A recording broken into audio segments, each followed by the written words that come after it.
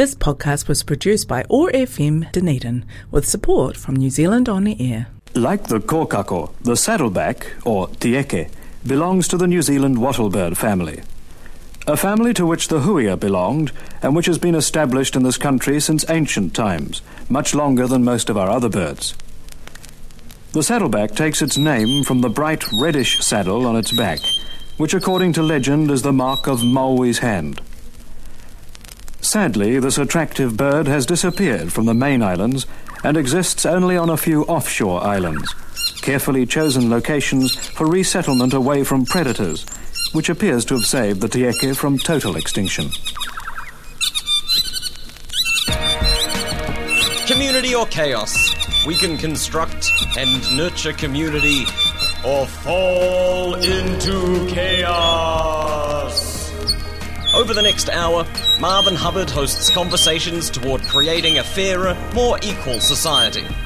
Community or Chaos is made possible with the support of Quakers Aotearoa. You'll find them online at quaker.org.nz.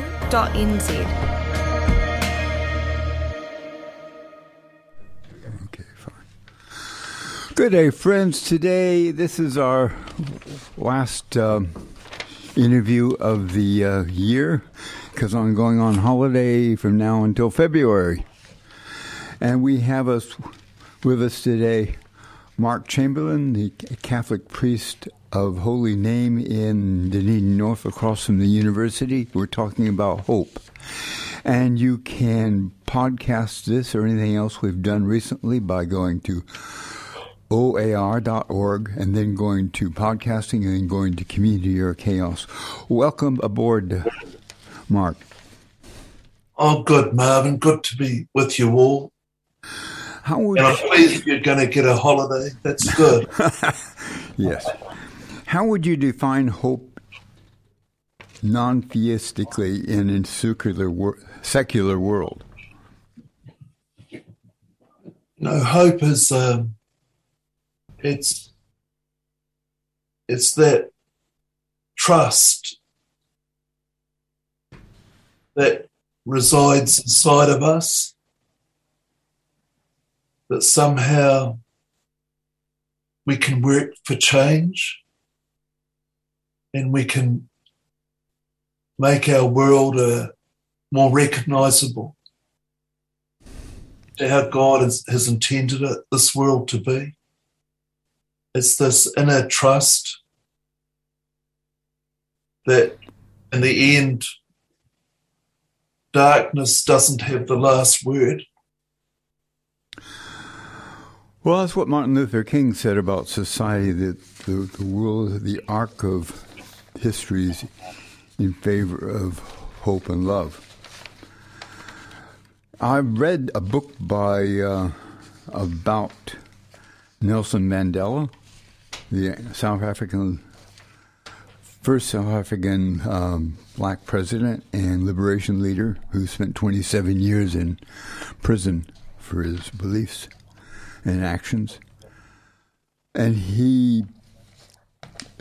this book by a person who's been doing a biography of him, and he said that Nelson believed that if you approached people with trust and respect, that somehow even your enemies would reply in kind. He believed that, and he acted on that. And I think that helped the transition from apartheid to a democracy in South Africa, his approach. Yeah. How does hope differ from optimism? I think optimism, that operates, Marvin, at a surface level. We can be optimistic that we might achieve this, or this is going to happen, or things are going to work out fine. Hope comes into the space that's sacred within each person. It comes through our silence, our ability to be still, and in that silence to hear beyond anything else, that we're actually all connected. We're one. We're not separate. For me, optimism is what the individual might engage with at a superficial level. But I think hope moves us away from a kind of a globalization of superficialities. It helps us to reach more deeper. And, we might sense it by drinking a cup of tea silently in the early morning, listening to the lovely sound of birds around us and thinking about this land of ours. Or we might sense it in holding the hand of a friend who's unwell.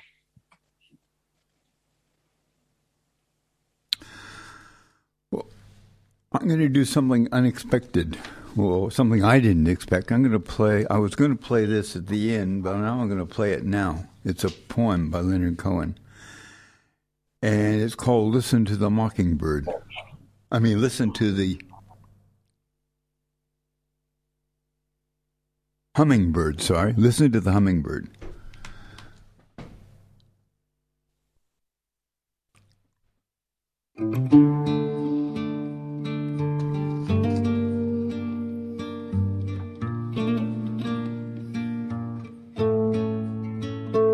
I was always working steady, but I never called it art.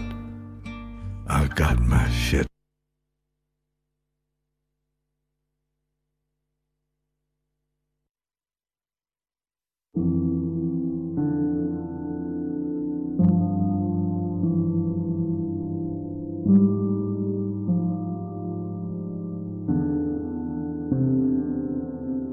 Listen to the hummingbird whose wings you cannot see.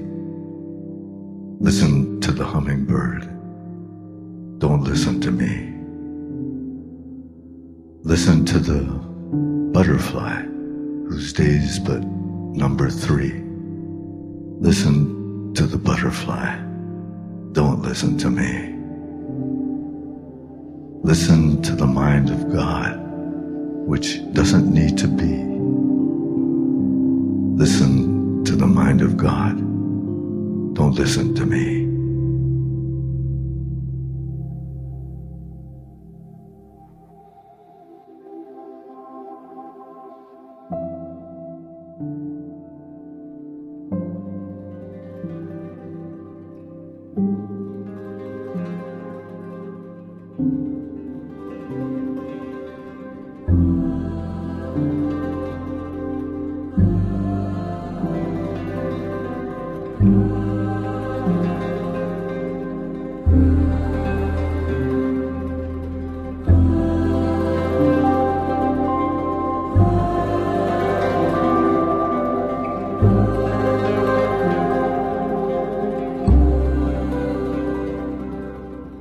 Listen to the hummingbird whose wings you cannot see.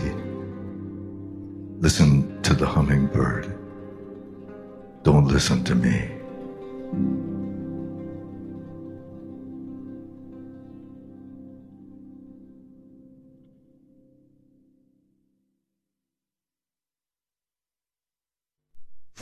That was Leonard Cohen. He did that CD when he was dying of cancer, his last CD. I thought it was very appropriate because of what you just said, Mark. Oh, thanks, Marvin. Yeah. I think it's good to, for me, I love the giraffe. Like among the mammals, the giraffe has a large heart. It has to pump blood all the way up to that, all up through that neck. It has to It's a large animal. But what I love about the giraffe is the giraffe has a sense of the larger horizon. It looks at the bigger picture, the bigger story, and isn't caught up in the smallness of things. And I think that hope brings us to the larger view. Suddenly we realise it's not just about our country or our land or our people or even humanity. It's like we are intimately interwoven with all of creation. So when we see people being brutalised, or when we see destruction happening anywhere in this world,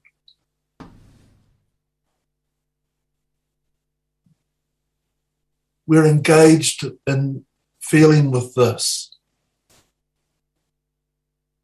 And it kind of invites us to be determined to do what we can to respect one another.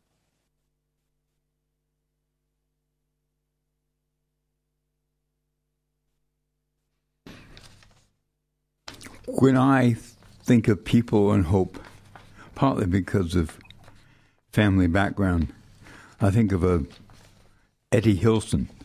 She was a Jewish mystic and poet, and she was in a Ravensbrück concentration camp waiting with her family to go to Auschwitz. And somehow she was able to appreciate God and prayer and in her situation, even though she didn't expect God to get her out of that situation.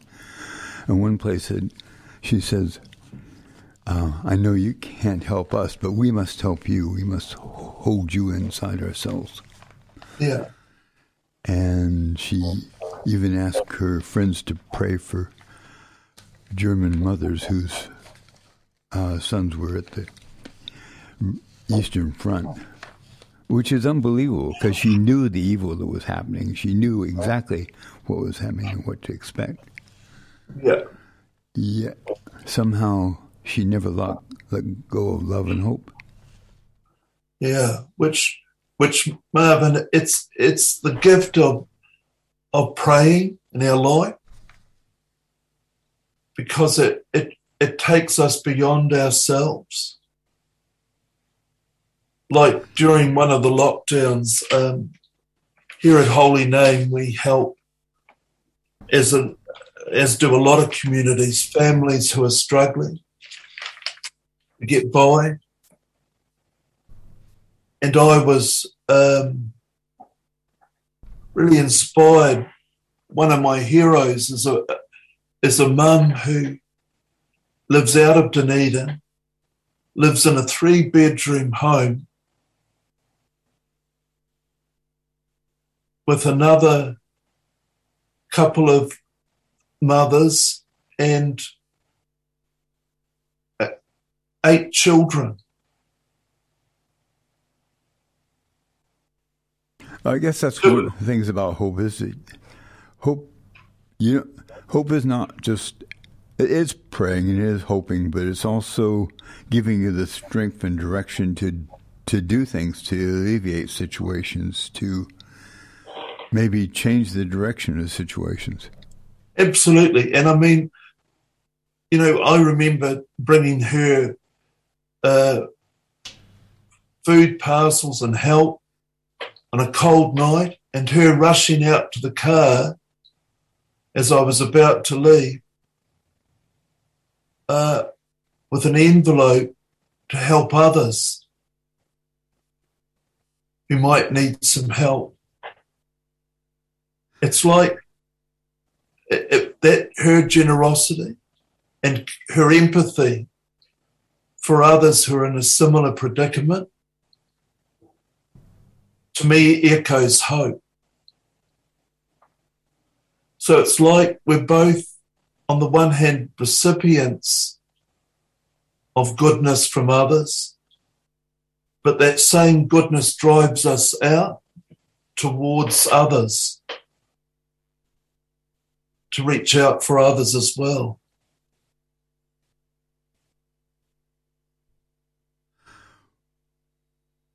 We live in a time that's different than anything I've seen in my lifetime. My parents saw it and lived through it, but I never have. When I grew up in the 60s, there were crises, all right, but we believed that we were going to change the world nonviolently, so we were going to change America nonviolently. But right now it feels more like a time of fear and a politics of fear by right-wing populists, almost fascists. What is the place of hope in this kind of situation?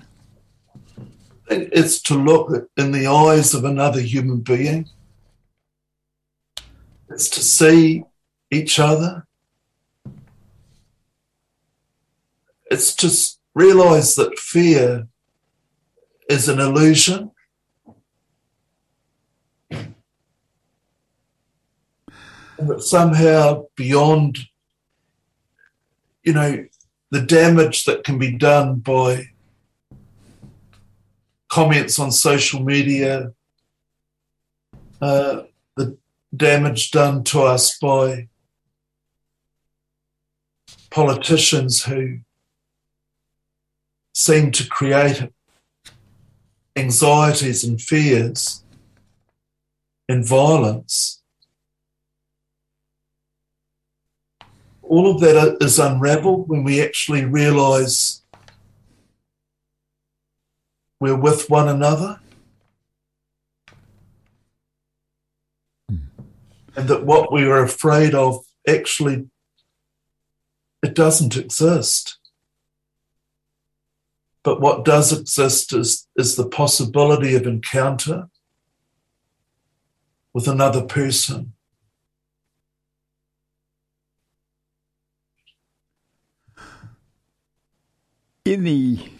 My parents' great hero was Franklin Delano Roosevelt. In the 1930s, at a time of massive economic depression and the rise of fascism, U.S. President Franklin Delano Roosevelt, in his most important speech, said that we have nothing to fear but fear itself. Is this what you mean by what you've been saying? Absolutely. It's like each day we need to keep choosing. Are we going to live out of fear? Are we going to side ourselves with fear that creates enemies and creates a small, tiny world? Or can we live inside ourselves with love and compassion and openness to what is happening around us? And that happens for us when we realise that we're not alone, that no matter what we're experiencing, we're actually part of a larger story. And that it's that experience of knowing that Jesus is with us, that there's a mutuality of energies between himself and our own life, that we're accompanied.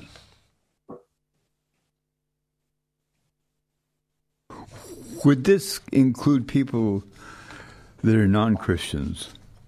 Absolutely.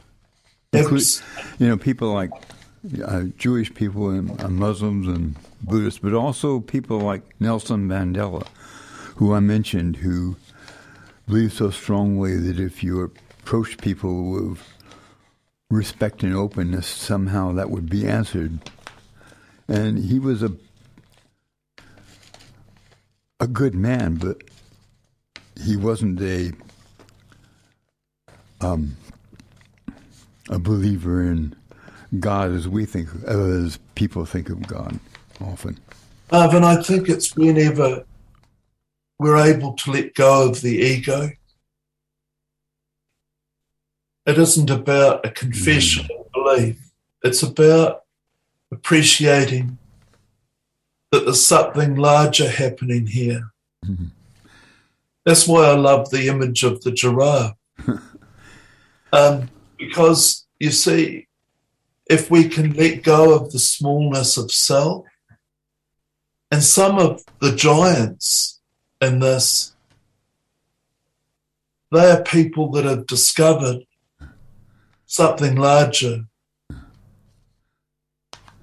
And they may not be Christian or Jewish or have an Islamic faith, but they're able to realise that there's more to life than themselves. Mandela was asked, what did you learn in prison? He was there for 27 years. And he said, I matured in prison. He was in his, I think he was 40, he was in his early 40s, so he wasn't a child when he went to prison. But he said, I matured in prison. Do you think courage and hope are connected? I think they're one and the same. I mean, if we sense an atmosphere, an internal atmosphere of hope, even in the darkest of scenarios, then this gives us the ability to be courageous. We can sense something larger happening. Just yesterday, I was with a family in pain whose son had attempted suicide. And the trauma and the pain, but in the blessing, the courage they had to show love with one another. And even in the depths of true despair, to have the courage to hold on to hope and love. And despite the personal pains that they know will go on and on and on through the years, the gesture of blessing with each other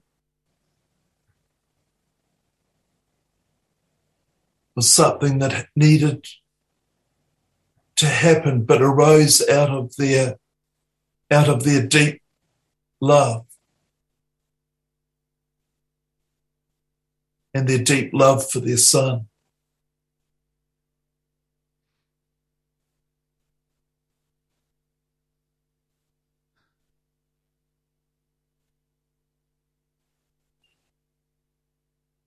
So yes, hope, courage, they've merged, they're part of each other. Moral and ethical courage are slightly different than physical courage, aren't they? Yes, they are.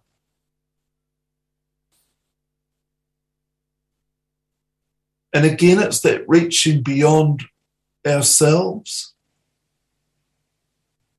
reaching out for others.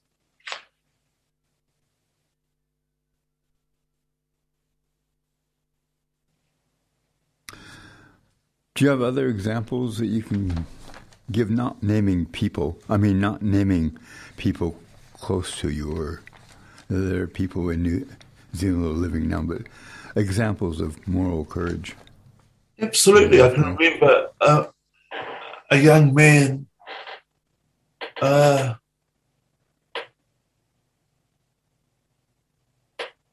in care, but about to die, in his dying moments, and his little 3-year-old jumps up on top of him on the bed, on the hospital bed actually,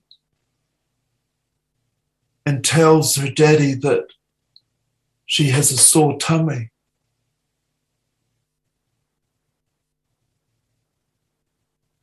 And to see his hand struggle to move and lift her t-shirt and slowly rub her tummy. It's those gestures, Marvin, where we see something larger happening. Or recently just sitting with people who'd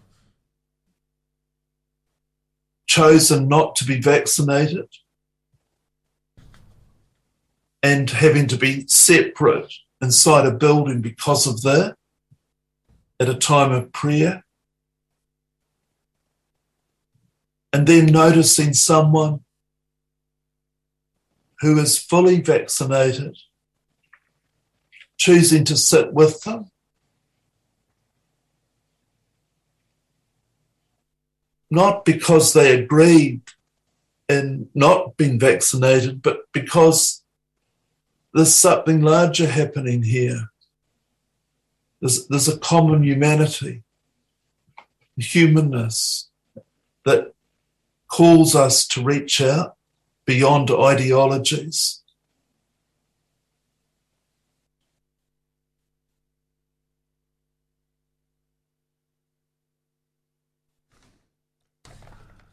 I think I'd like to remember that. Yeah.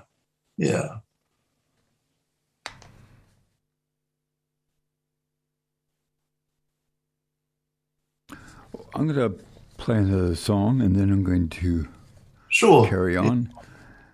And this is...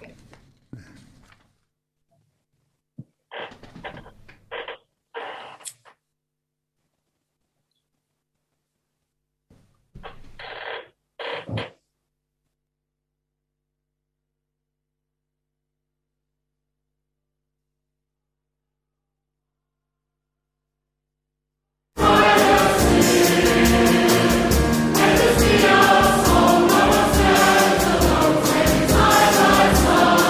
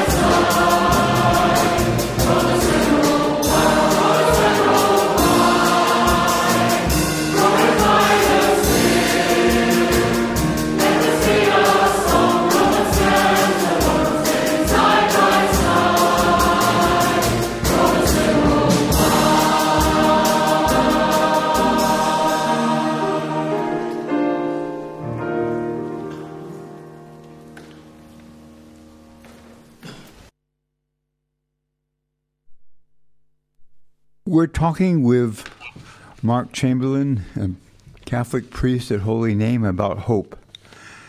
And you can podcast this by going to oar.org.nz, then going to podcast, then going to community or chaos. Mark, what place, I think we've been talking about solidarity, but how does solidarity build up hope? Well, I think the wonderful gift it has is that it responds to one of our deepest fears as human beings. The terrible fear that we are isolated, that we are part of a world where we're not connected. Solidarity enables us to know that wherever we are or however we are, that there are others who stand with us.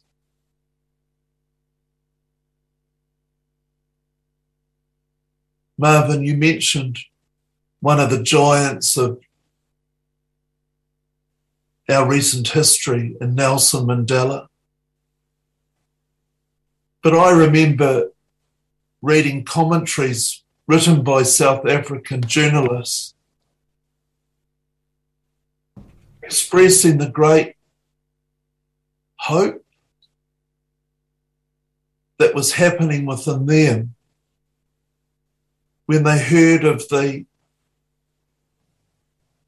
boycotts against rugby tests in New Zealand, miles away on the other side of the world, because people were choosing to be in solidarity with people they've never met and would never meet. But their instincts told them that apartheid was evil and that no human being should ever be treated like this. And hearing that actually New Zealanders were choosing to boycott rugby test matches involving the Springboks touched their hearts and gave them a sense of solidarity and what that can feel like, that they weren't isolated in their nation. So I think solidarity does help, Marvin, because it breaks down the illusion that we're an individual and isolated. It reminds us that we're interconnected with others.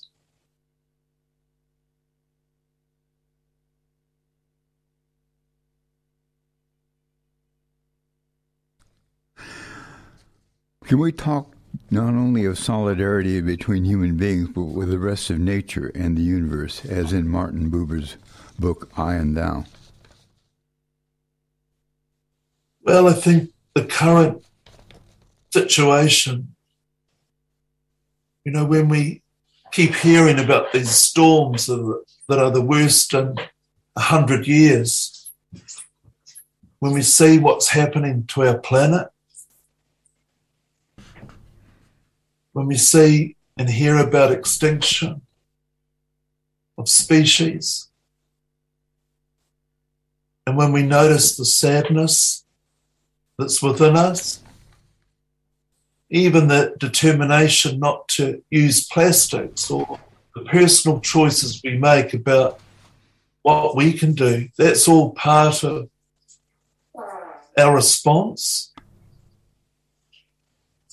And realising that actually we're part of something, not just with other human beings alone, but with everything and everyone.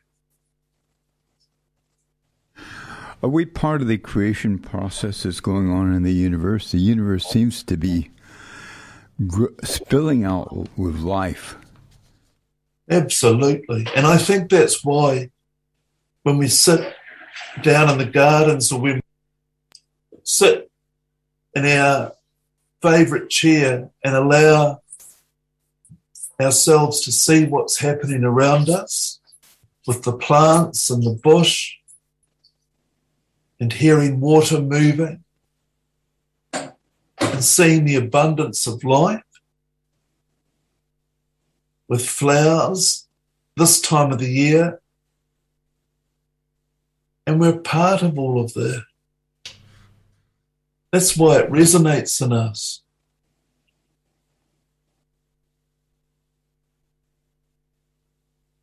Because part of having hope, Marvin, is to have a contemplative composure within our being.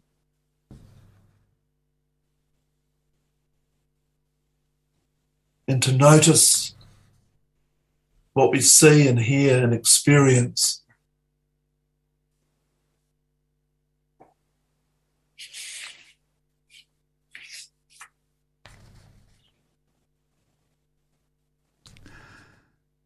Is this part of what we mean by empathy?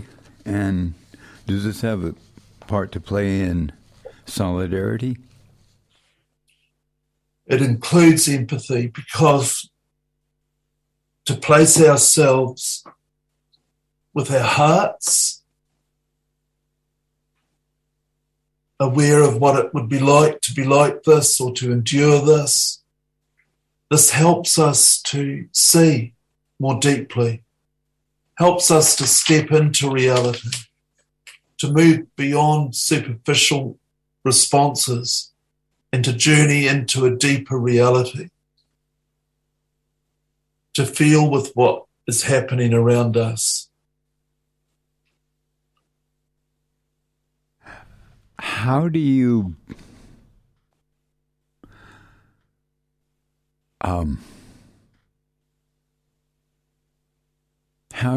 approach people who are full of fear, and in some cases even spread fear and hate because they're fearful? How do we approach people in a way that they can hear us and not just get into the adversary game, which is, most of us are tempted to do that, at least some of the time. Yeah. Well, I think one of the wonderful gifts that we can offer one another is to listen, to allow ourselves to give the space to be listened to, and to listen to our adversaries or those who think strongly differently from us, to provide a space where they can be listened to. We may not agree with them, and they may be trying to convince us of the rightness of their position. But if we actually allow spaces for people to be listened to, there's a possibility that they might begin to be willing to offer us the same courtesy. Is this one of the virtues, more subtle virtues of free speech? The idea that free speech and people need the right to be able to say what they feel, even if we don't agree with it. Absolutely. Yeah, I think that's true. Very true. And it allows what's there to be expressed. But we too have the right and the need to say what we think and what we feel. But it doesn't necessarily work to silence the view you are opposed to, does it? No, it doesn't, not at all.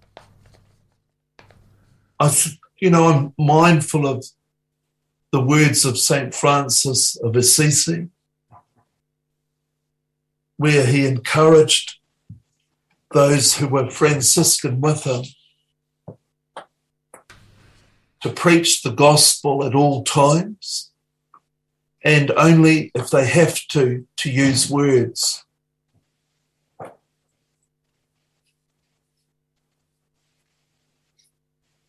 It's like by the way we love, by the way we experience life, this is all part of our response. Do you think a society where there's a strong element of security and equality is a place where it's easier to practice empathy and to not be fearful? I think that it gives a good environment, Marvin, for it. But in that's New not Zealand, enough, I realize. But yeah, but in New Zealand, unfortunately, there's a great disparity of personal wealth, and increasingly we see families who are struggling to get by, and yet, what often moves me is their care for one another and for others.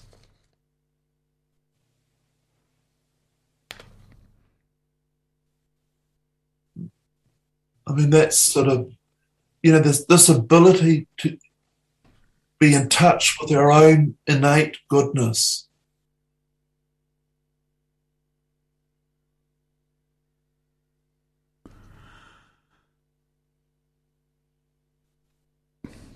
Pope Francis, in a recent article, asked us to stop using migrants and refugees for political ends. Could you talk about this? Well, I think he, coming from South America and his experiences in ministry, where he knew that the disparity between those who had multiple properties and those who had to sleep in cardboard boxes at night, his great trust and instinct that all human beings have an inner dignity, and that no one should ever be subjected to a label or defined away from that dignity, and that we are to do all that we can to reach out for one another. The trouble is when ideologies come to try and label people or rob them of their intrinsic goodness or importance and value. And politics at times, well, if you like, politics that isn't based on good values can do that and create fear, where people can end up despising the other or being scared of them. We can rob ourselves, can't we, of our own goodness and trust if we treat and talk about people in certain ways. Absolutely. It's like if you think of Mary Oliver's poem on summertime, and that when she encounters the grasshopper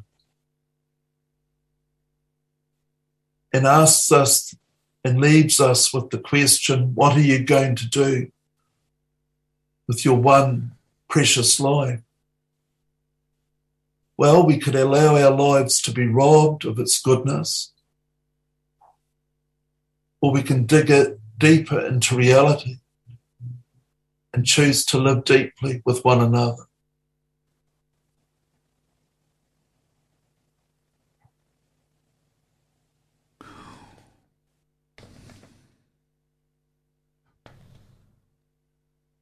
Francis has a solidarity not only with the poor, but he also seems to have a solidarity with the earth and life on earth, doesn't he? The home we live in. Yeah. I think he, when he was elected, his deliberate choice to take the name Francis of Assisi, or to allow the Franciscan vision of Brother Sun and Sister Moon, to allow that deep awareness that earth is not our property. It's not there for our use. You see, living where he lived on the continent of South America, the great robbery, you think alone, that's happening in the Amazon, and a synod on the Amazon that called for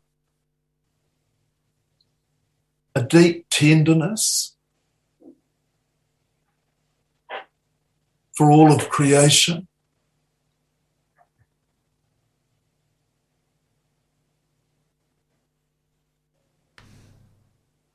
Our bush, our land, our sea that surrounds all this land, we have as home.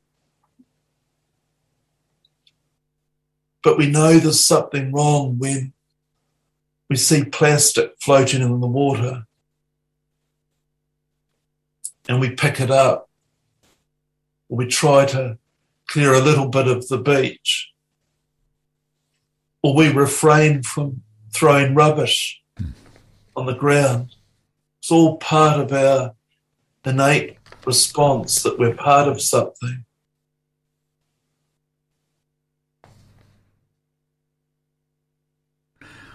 The Jewish Rabbi Abraham Heschel says to us that prayer is a blush in the presence of God. Marvin, it's that sensitivity to where we are.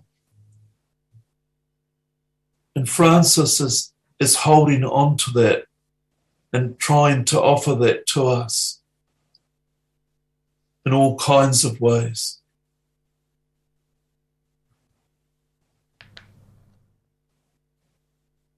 And offering a new style of leadership. I mean, he's still really in the same room that he went as a cardinal for the election. He hasn't moved rooms yet.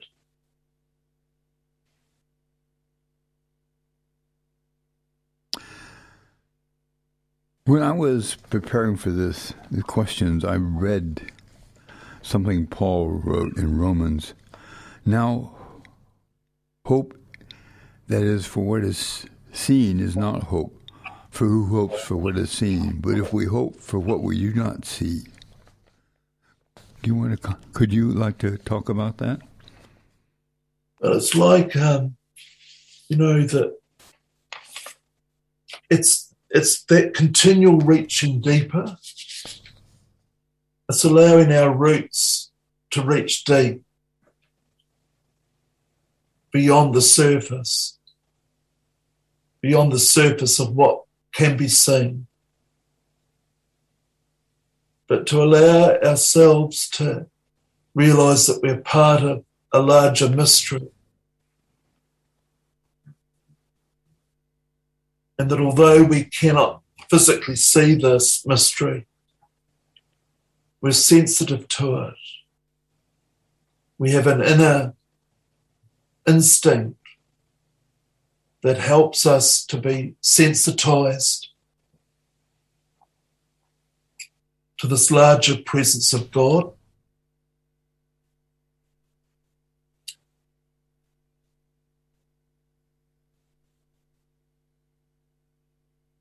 And that we're willing to give our lives to this mystery.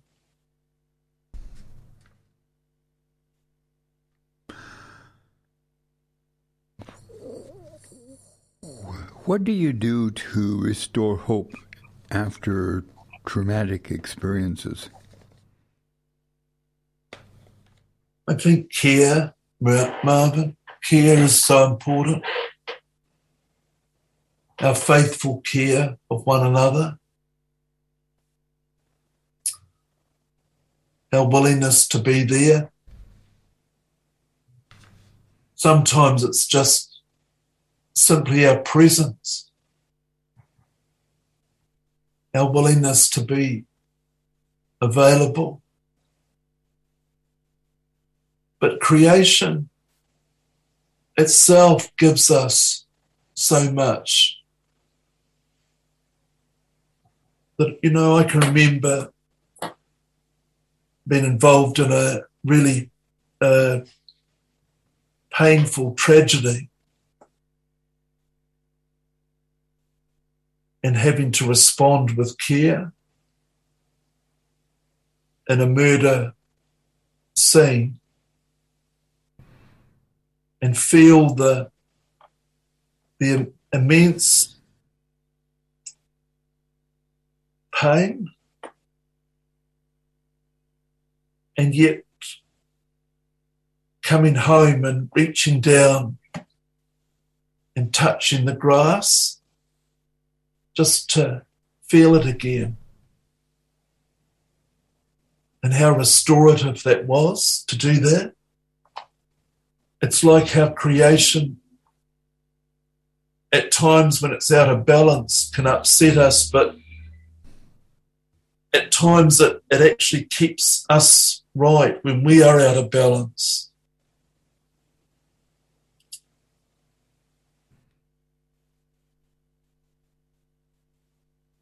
Or moments of...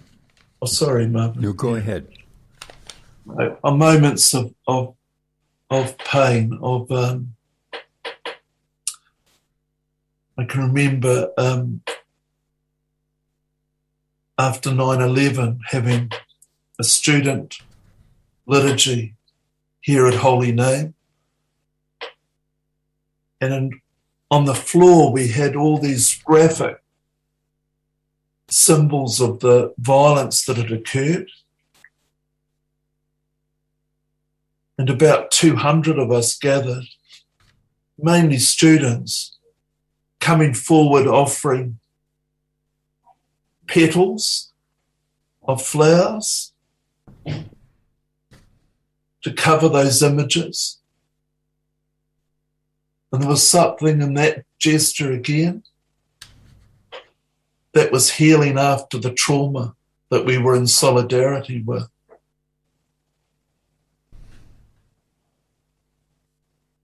Or the way water can be sprinkled around in a room for a blessing.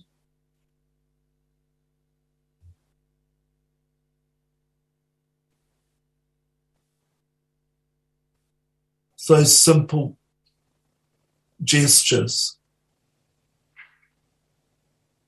that help to restore us, to heal what needs to be healed inside of us after trauma.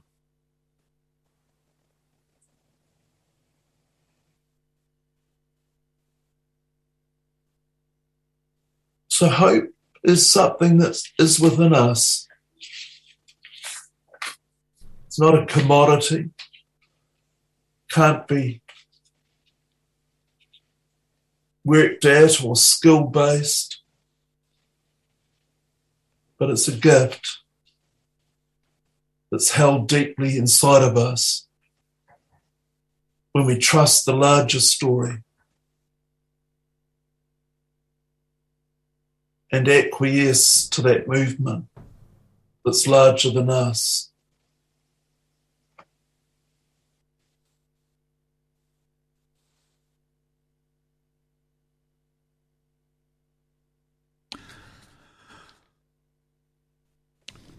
Mark, thank you very much for taking part in this and discussing so sensitively the reality of hope and the need for hope and courage to overcome fear, and the actual belief and experience that hope is there. Yeah. No, thank you, Marvin. Well, I'll see you all in February. And Mark, I'll be back in touch with you too. Thanks, Marvin, and thank you for what you do for us. Thanks a lot, Mark. Oh, I guess he's gone. Well, I think that was one of the best interviews I've had. This podcast was produced by OAR FM Dunedin with support from New Zealand On the Air.